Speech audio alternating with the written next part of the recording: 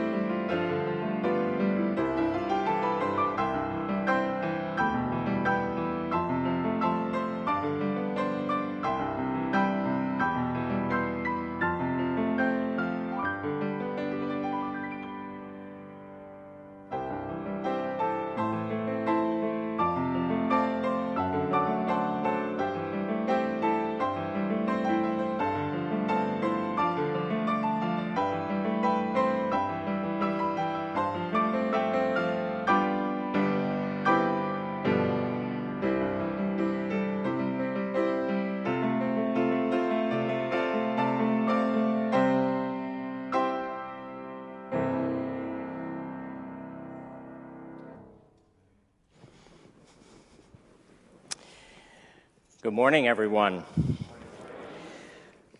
What a joy it is to be with all of you this morning and to get settled in to our new home. Yes, you could pray that our movers will come any day now. We would love to have that. If not, get used to the same outfit every week. So hopefully it will wear well. As Evie and I join with you and prepare to partner with you in ministry here at the lake, we are so excited to be with you. We want to thank you all for the welcome that you have given to us. You have just made us feel so loved and so at home already.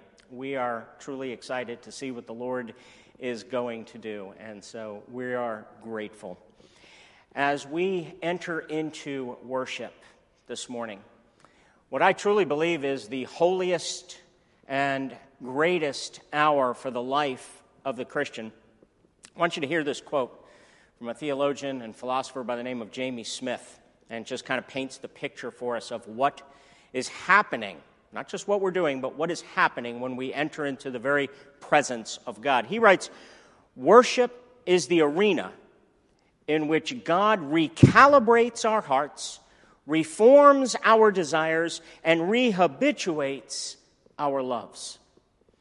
Listen especially to this next line.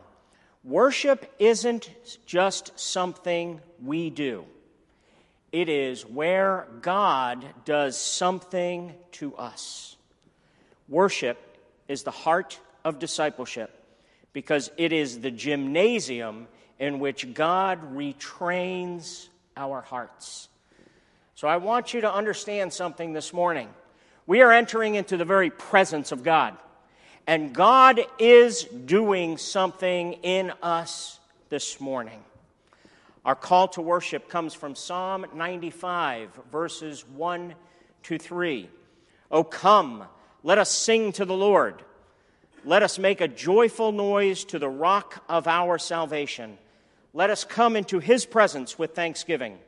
Let us make a joyful noise to him with songs of praise. For the Lord is a great God and a great King above all gods." Father in heaven, glory be to your name. Father, Son, and Holy Spirit, we invoke your name to join with us this morning. We surrender to you as you do your work amongst us, as we enter into your gymnasium, as we meet and encounter you this morning. May your name be praised. May your name be extolled. May your name be glorified by your people this morning. We pray in Jesus' name. Amen. Let's stand together to sing the great hymn of the faith, "How Great Thou Art."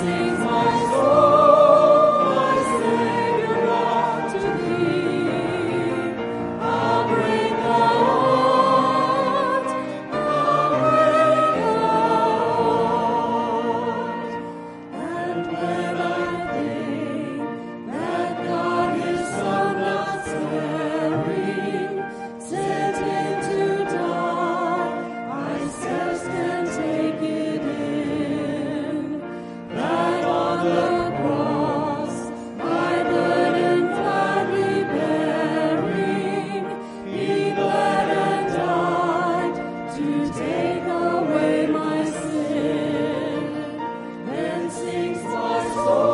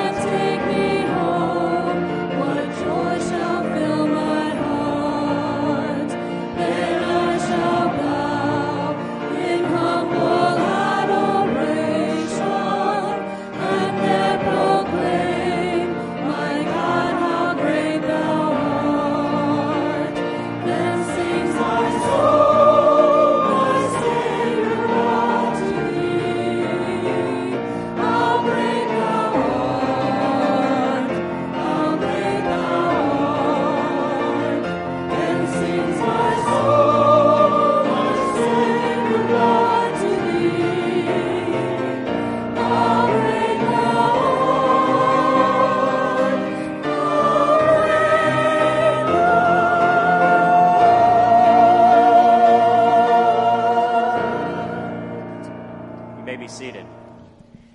And may I say, that's how Presbyterians sing. I'll tell you why, two reasons why I picked that hymn for this morning. One, I think it's one of the great hymns of the faith. And as we are looking at the topic of worship in a few moments, the heart of worship is to extol the greatness of God, to be overcome with the greatness of God. The second reason is a personal reason. It's my first Sunday being here, and almost 33 years ago when Evie and I got married, what hymn did we sing at our wedding? How Great Thou Art. So that will always have just such a special place to me personally. And you all made me proud. That was wonderful. Our confession of faith this morning is the Apostles' Creed. One of the great things about the creeds is that they portray for us what unites us as a church, what unites us as a body of Christ. And so, friends, family, what is it that we believe? I believe in God the Father Almighty, maker of heaven and earth, and in Jesus Christ, his only Son, our Lord, who was conceived by the Holy Spirit, born of the Virgin Mary, suffered under Pontius Pilate, was crucified, dead, and buried. The third day he rose again from the dead. He ascended into heaven and sitteth on the right hand of God the Father Almighty. From thence he shall come to judge the quick and the dead. I believe in the Holy Spirit, the Holy Catholic Church, the communion of saints, the forgiveness of sins, the resurrection of the body, and the life everlasting. Amen. Let's stand together to sing, Behold Our God.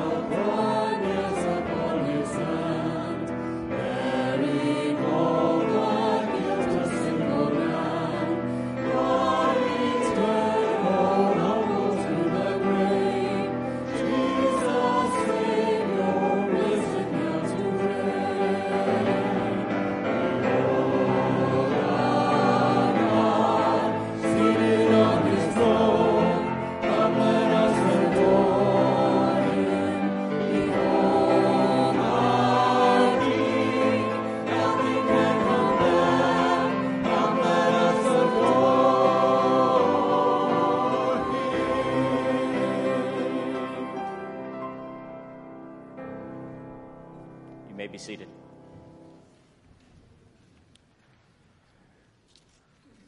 One of the great privileges that we have is actually access, personal access to the throne of grace.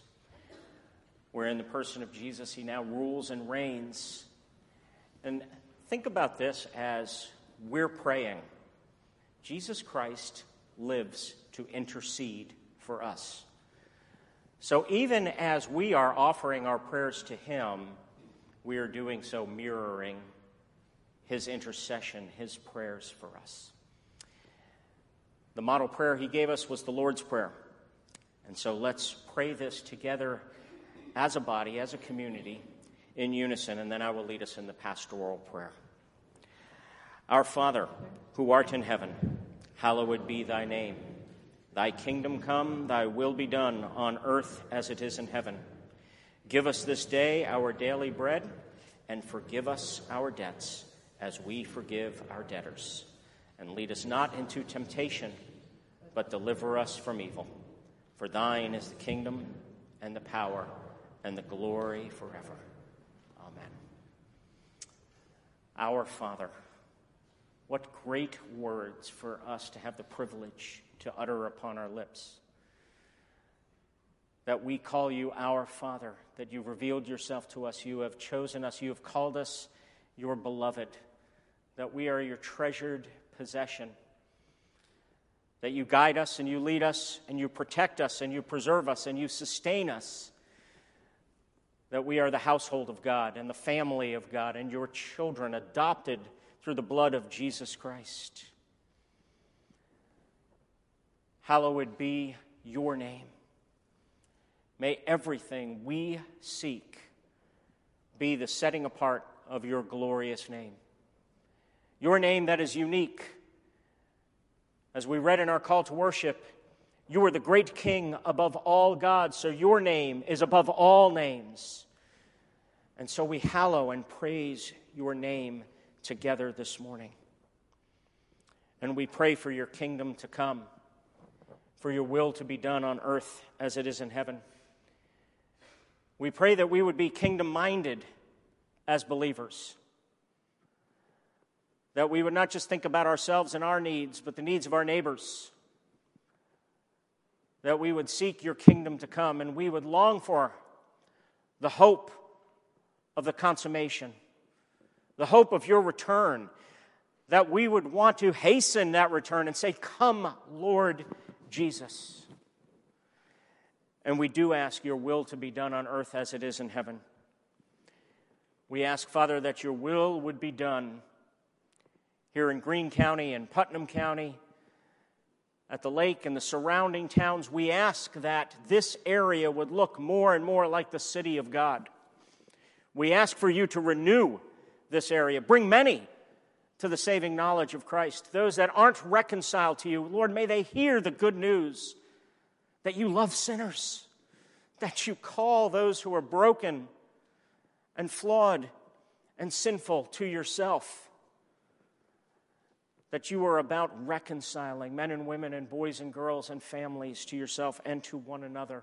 We ask that you would reconcile us to each other. We ask that you would give us this day our daily bread and forgive us our debts as we forgive those who've sinned against us. We think about daily bread, and Lord, we think about the fact that yes, refers to our daily sustenance, our physical needs, but also our spiritual needs. So I lift up today, I think of the work of M&A with their disaster response. I think of that mission. I thank you for what they're doing. I thank you for LOPC's involvement in items like Sheds of Hope. I pray, Father, that you would continue to work and bless this ministry. That, Lord, we would be the hands and feet of Christ. I pray, Father, for the daily bread, spiritual comfort and mercy for any who are sick, any who are in the hospital, any who are facing uncertain times, any who are suffering in any way, be it physical, be it emotional, be it spiritual. You are the God of all comfort, the Father of all compassion, who comforts us so that we may comfort others with the comfort we ourselves have received. Lord, maybe we are supposed to be the means of some of that daily bread to others. And Lord, we pray for the holiness of the church.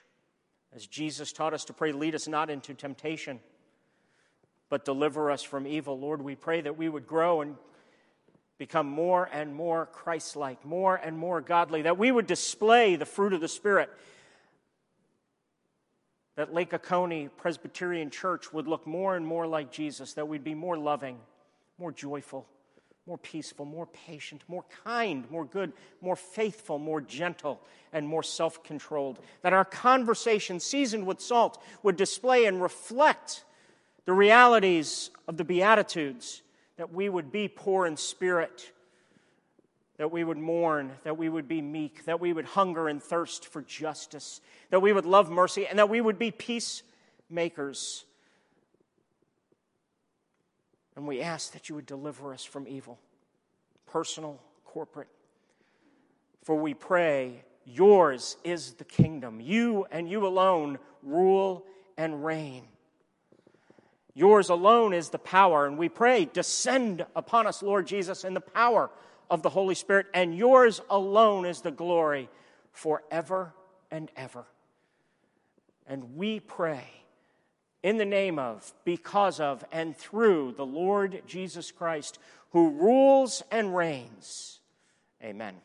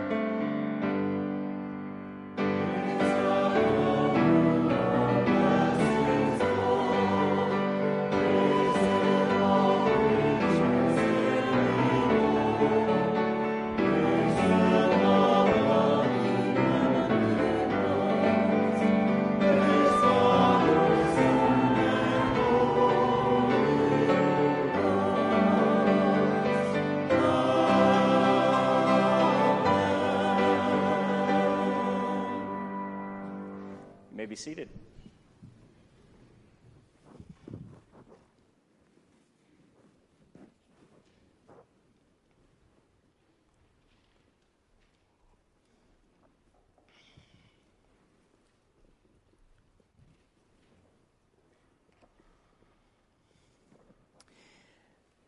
If you have Bibles, I'd ask you to turn in them. I know we live in the year 2021, so I also know to say if you have iPhones or Androids or iPads or Kindles or any of that kind of stuff, you can turn in that as well, or on the live stream, all of that. But our text this morning comes from Paul's letter to the Romans. Romans 11:33 to chapter 12, verse 2. Friends, hear the word of the Lord. Paul writes, "Oh, the depth of the riches and wisdom and knowledge of God. How unsearchable are his judgments and how inscrutable his ways. For who has known the mind of the Lord, or who has been his counselor? Or who has given a gift to him that he might be repaid? For from him and through him and to him are all things. To him be glory forever. Amen. I appeal to you, therefore, brothers, by the mercies of God, to present your bodies as a living sacrifice, holy and acceptable to God, which is your spiritual worship. Do not be conformed to this world, but be transformed by the renewal of your mind, that by testing you may discern what is the will of God, what is good and acceptable and perfect." Friends, this is the word of the Lord that is given to us by the triune God of love, because he loves us. Probably in the last year, there has been no passage that I have prayed for, prayed through, used as kind of an impetus to my prayers more than this one.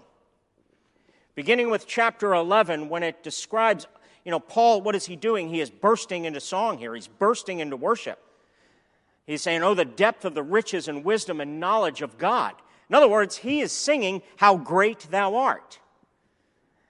And he goes on from that to say, I appeal to you, therefore, brothers and sisters, by the mercies of God, to lay down your life as a living sacrifice, to present your very bodies as a living sacrifice. And what does he call that? He calls your spiritual worship.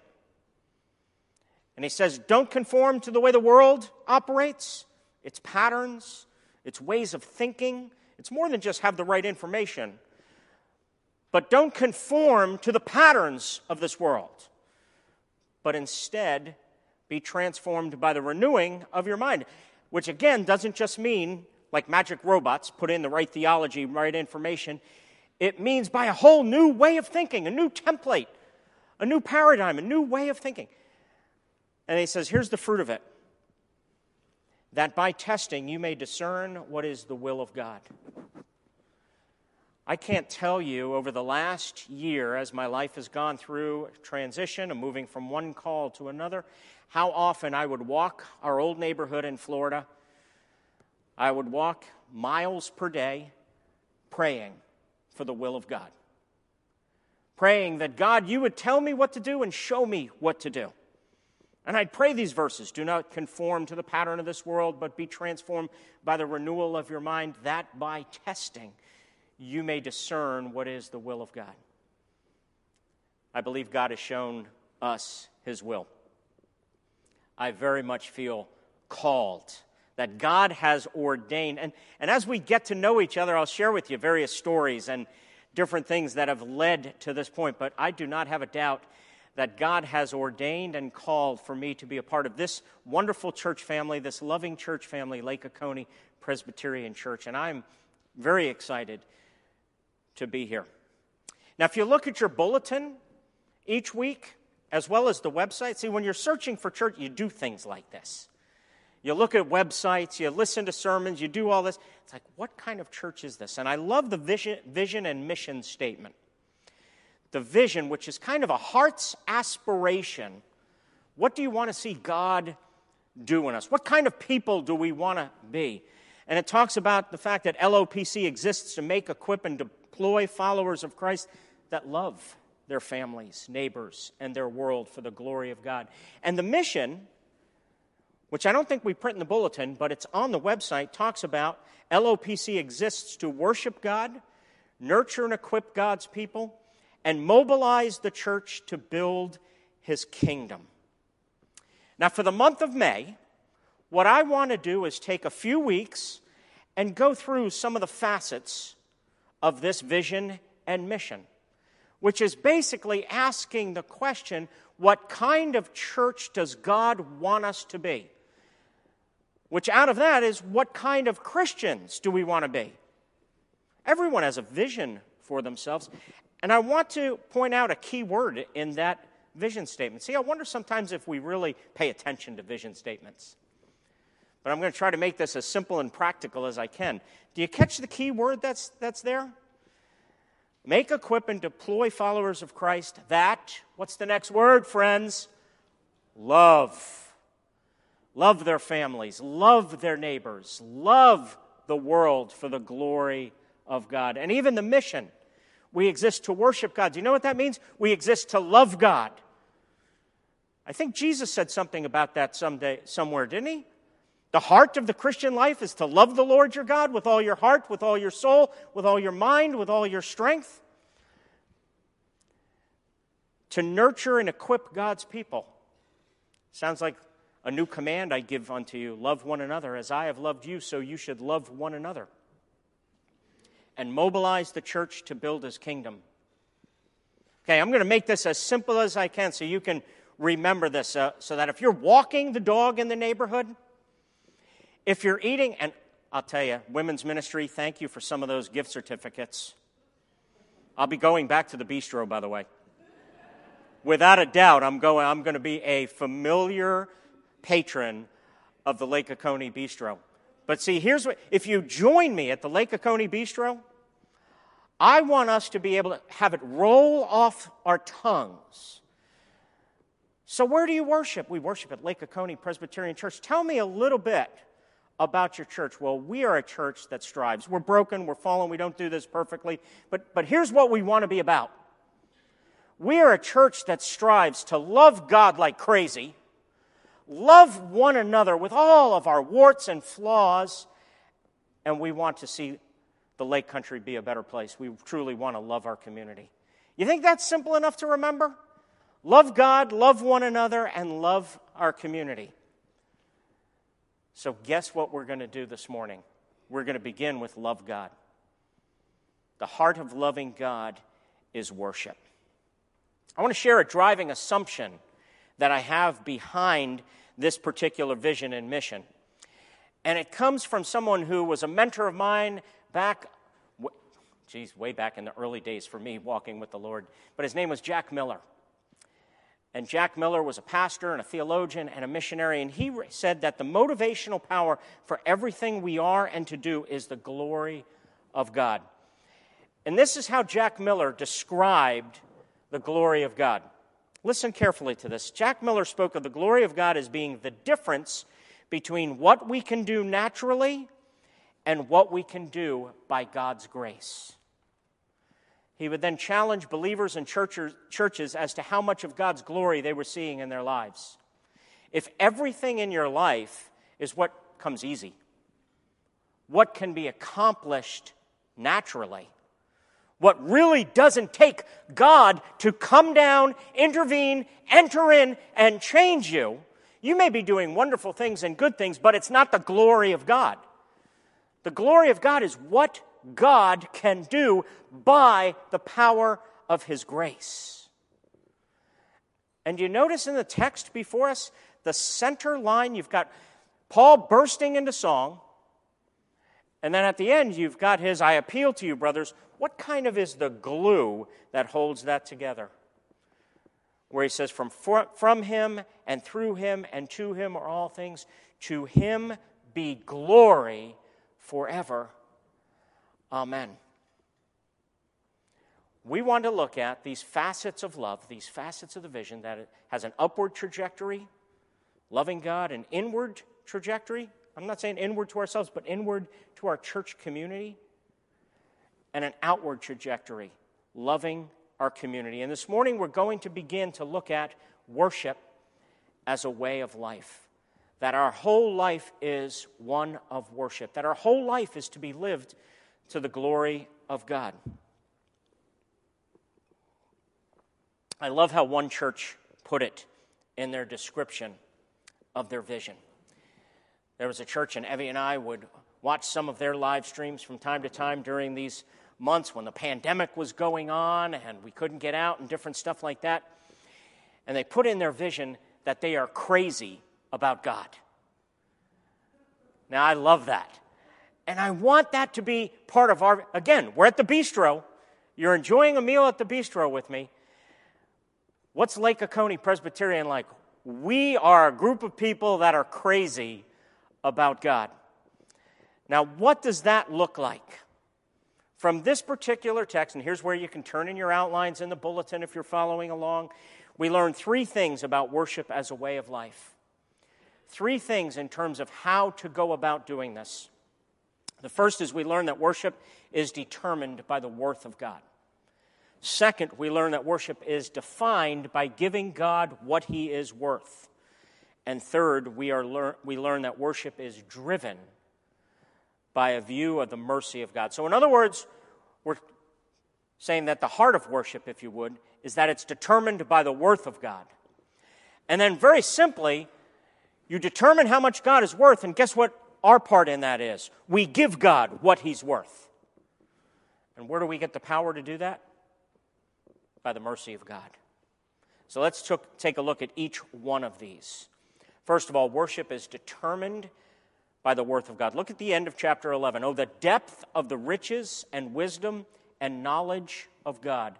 How unsearchable are His judgments, and how inscrutable His ways. For who has known the mind of the Lord, or who has been His counselor, or who has given a gift to Him that He might be repaid? For from Him and through Him and to Him are all things. To Him be glory forever.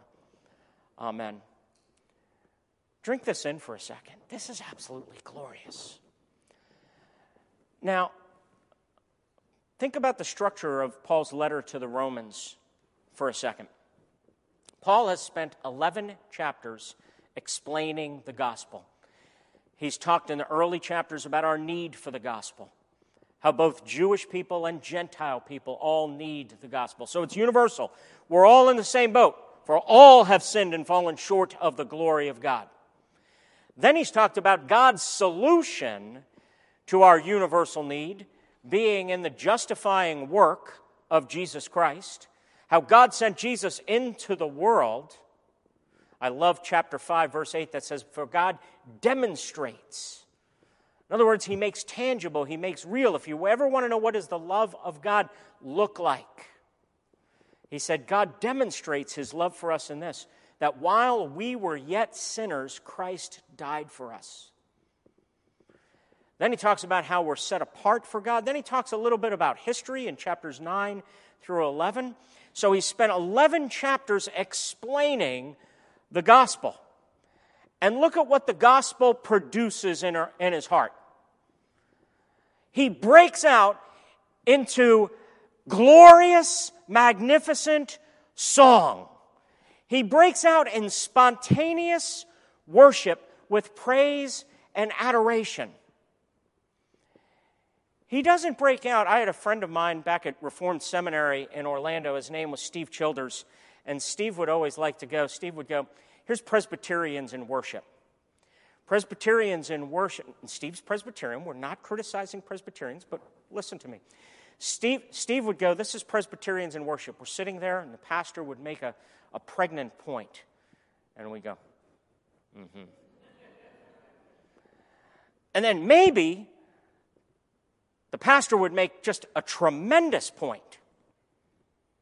And sit out in the pew and look at our wife and go, Kind of like, did you hear that? Are you listening? That is not the Apostle Paul. Now, I want us to be Presbyterian. Everybody relax. We're not changing or anything like that. But do you know what I want us to be? I want us to be radically biblical.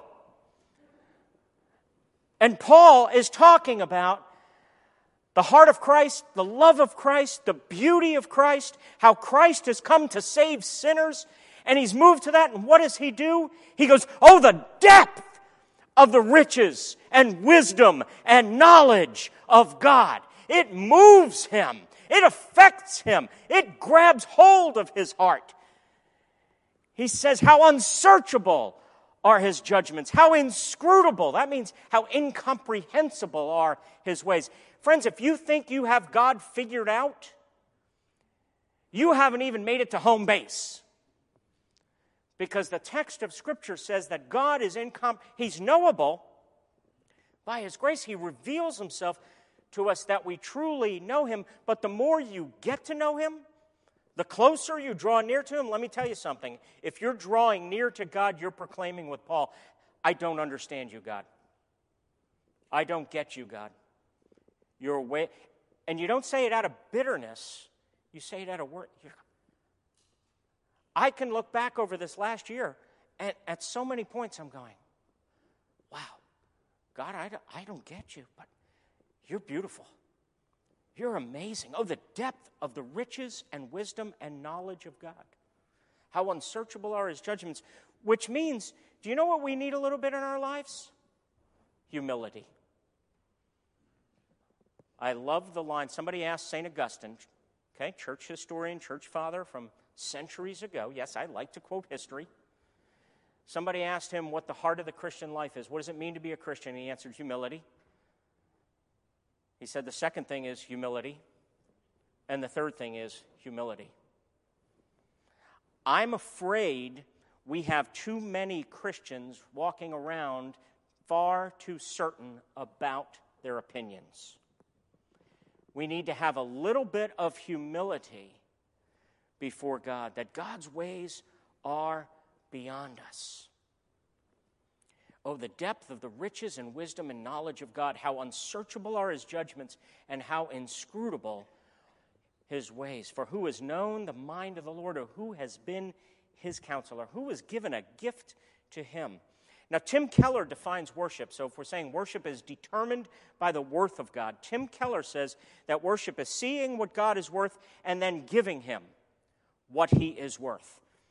And he illustrates it this way, and I think it's the best illustration I've ever heard or read on this definition of worship.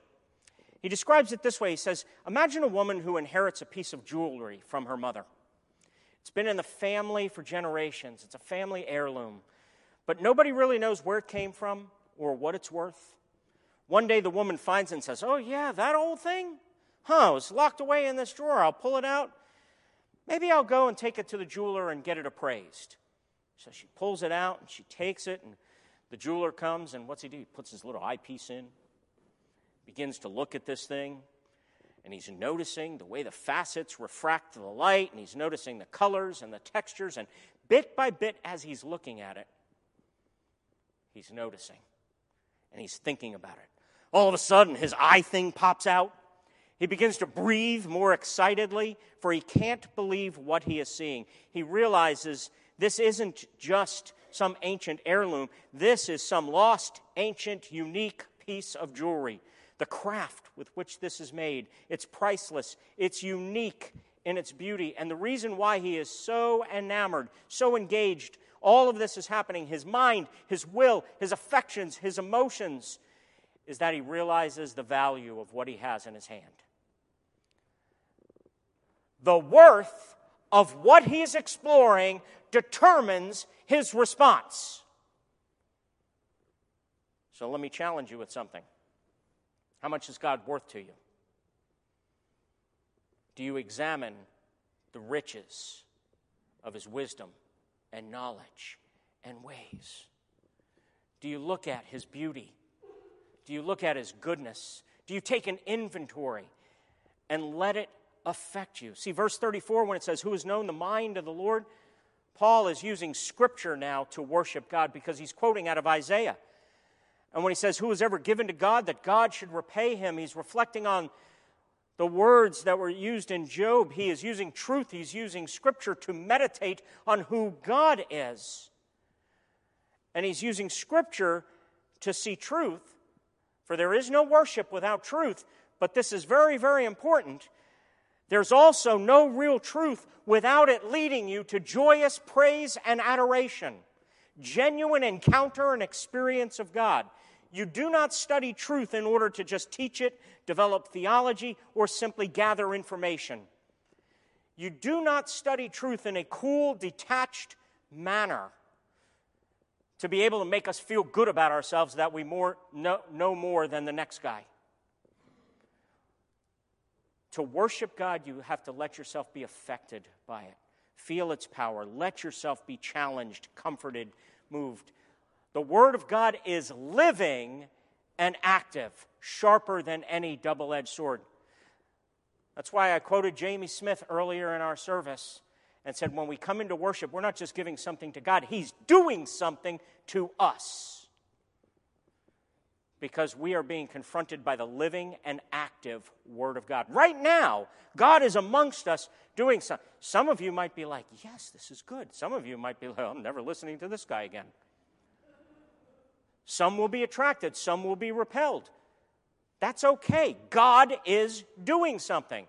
We don't come into worship, into the very presence of the high and holy God in a casual manner. Worship is not a casual experience.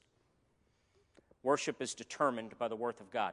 Secondly, worship is defined by giving God what He's worth. Remember I mentioned to you the structure that Paul has, for 11 chapters, expounded the glorious vision of the good news of Jesus Christ. And then he begins, verse 1 of chapter 12 begins, I appeal to you, therefore, brothers. Do you know what that means?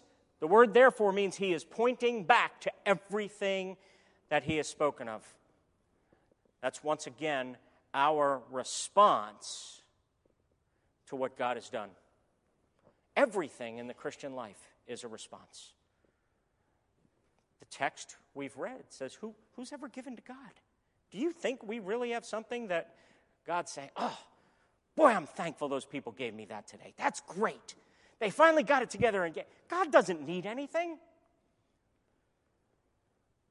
Worship is all about God pours out and gives to us, and then we respond out of the overflow of our heart. So now Paul is pointing back to his entire letter, the entire argument of chapters 1 to 11, how God's grace in the gospel leads to a new life. And here in verses 1 and 2, he summarizes that new life. Summarizes the proper response to God's grace that he has spent 11 chapters explaining. This kind of makes verses 1 and 2 a summary of the Christian life. And that summary of the Christian life then is worship as a way of life.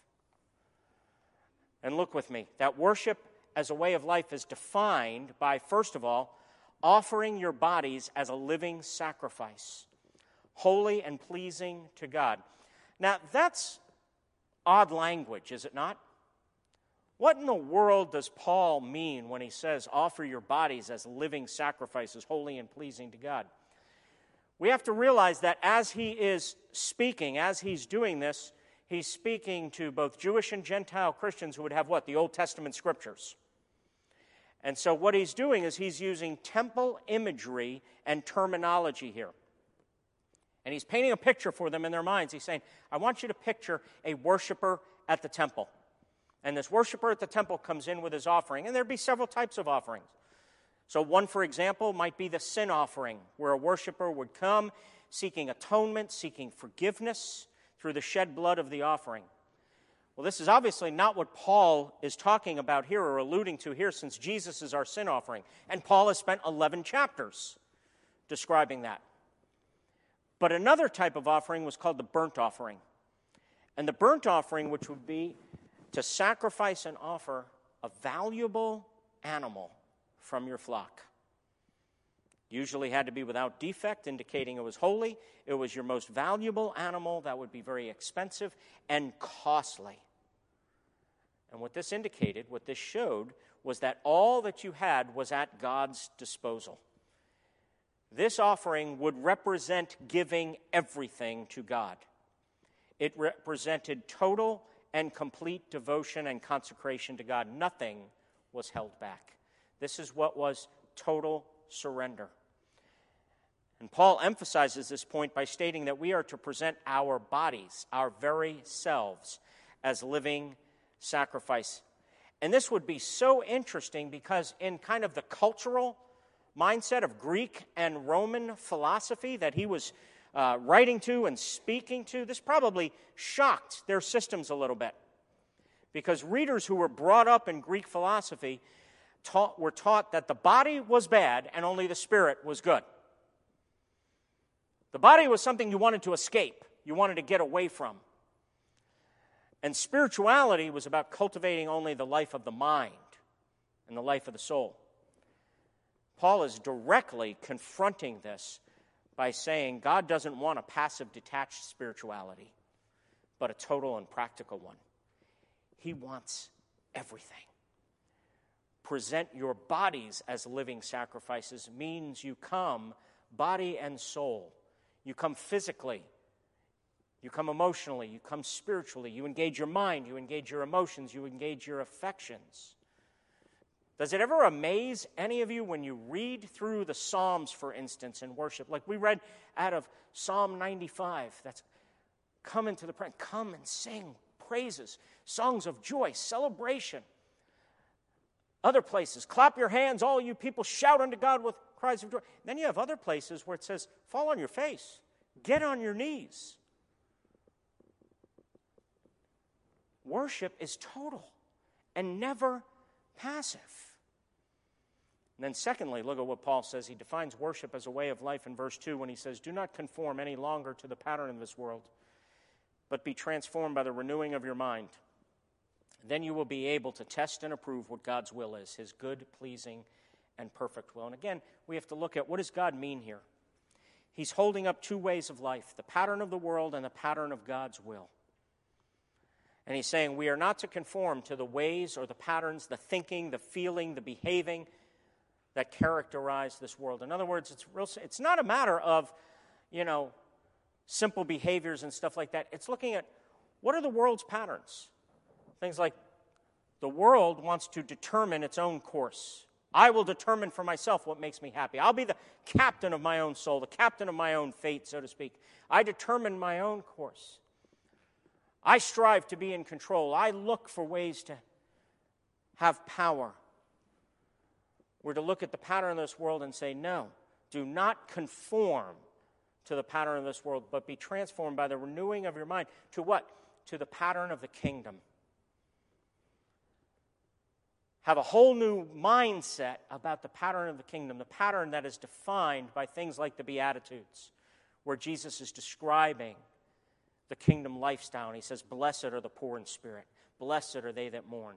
Blessed are the meek. Blessed are the merciful. Blessed are the peacemakers. 1 Corinthians 13, where he describes love. And in fact, he says in the early verses of 1 Corinthians 13, if you have it all together, all faith, all knowledge, you are a mover and shaker church. You are doing everything, but you don't have love. He doesn't just sit there and say you're batting .350. He says you have nothing. Absolutely nothing. And so worship as a way of life means learning to no longer be conformed to the world's patterns of doing things. The world has a lot of different ways of doing things. Express yourself. But be transformed by the renewing of your mind. Now, how in the world are we going to do this? It's quite a vision, isn't it? Anyone overwhelmed yet? How in the world do we do this? And this is our last point. I'll be brief here, but this is very important. Don't fall asleep on me yet. Stay with me. Worship is driven by a view of the mercy of God. And again, we need to notice how Paul puts this passage together. He uses two words to indicate our motivation and power for the Christian worship and the Christian life. First, he uses the word therefore to point back to everything he had previously written. Then he says, by the mercies of God. Other translations call it in view of God's mercy. Paul is saying that the only power, the only motivation, the only way you are going to worship and cultivate worship in your life as a way of life is by the mercies of God. That means we are to embrace everything God has done for us, all his marvelous deeds done for his people. And friends, this is such good news, because essentially what this is telling us I have a good friend who puts it this way. He says, we are not working for the love of God. We are working from the love of God. I'm going to repeat that, and I want you to write this down, hear this, listen to the live stream, do whatever you have to do to remember this, because this, in a sense, is everything. We don't worship, we don't live the Christian life, we don't participate on a ministry team, we are not a pastor, we are not a husband or wife, we are not an elder, we are not a deacon, we don't do anything we do in the Christian life, we're not doing to earn God's love. We're not doing it for the love of God. In fact, if you're doing it for the love of God, you will be the most anxious, insecure, or the most self-righteous, proud person ever to walk the face of the planet. You don't ever work for the love of God. You work from the love of God. Out of the love of God, we respond and we worship and we give God praise. And we love one another and we're free and we're secure. We're not driven. We don't have to be bitter. We don't have to be anxious because God calls us His beloved. I love how Paul puts it in Ephesians chapter 5 when he says, be imitators of God, therefore, as dearly loved children. Please memorize, underline, highlight, and one of the things when my books finally get here from the movers, and you finally start to see books coming into the study, you'll open a book and you will see it highlighted in 1,000 different colors. I love my yellows, my pinks, my oranges. I want you to yellow, pink, and orange this. It doesn't say be imitators of God, therefore, so that God likes you. It says, be imitators of God, therefore, as dearly loved children. That's the fixed, settled fact. You can't run away. You can't out-sin. You can't escape being, if you are in Christ, if you have simply said, Father, accept me, God, accept me because of what Jesus has done, and you're trusting in Jesus alone for your approval, your identity, your acceptance. You don't have to prove a thing. You know what this means? And I can turn over a new leaf. This is my first sermon at Lake Oconee Presbyterian Church. I don't have to go home thinking this sermon was a dog, which is always what I'm worried about with every sermon. See, pride runs deep. Pride runs so deep. Paul calls this our spiritual act of worship. And he says, in view of God's mercy, which, do you know what that means? It means the bigger our view of God's mercy, the more we're seeing, the more our hearts are being melted by the acceptance and the delight and the approval of God in Jesus Christ, the more we know that we are defined not by our righteousness, but by the righteousness of Jesus that's been credited and imputed to us. The more we see that mercy, in view of God's mercy, our response will be, oh, the depth of the riches and the wisdom and knowledge of God. So I want Lake Oconee Church to be a church that's crazy about God, that we're loving God with all our hearts, all our souls, all our minds, and all our strengths. And how are we going to do that? I'm going to put before you, Lord willing, Sunday after Sunday, the mercy and the grace and the love of God. Let's pray. Father, Lord, I pray for Lake Oconee Church. I pray for our hearts to be worshiping. Church, that that our hearts would explode with a view of your mercy. Father, I thank you that you were present here this morning. And I ask, Father, that as we go forth, you would continue to impress upon our hearts and our minds the wondrous love and mercy of Christ, in whose name we pray. Amen. Let's stand and sing our closing hymn, Be Thou My Vision.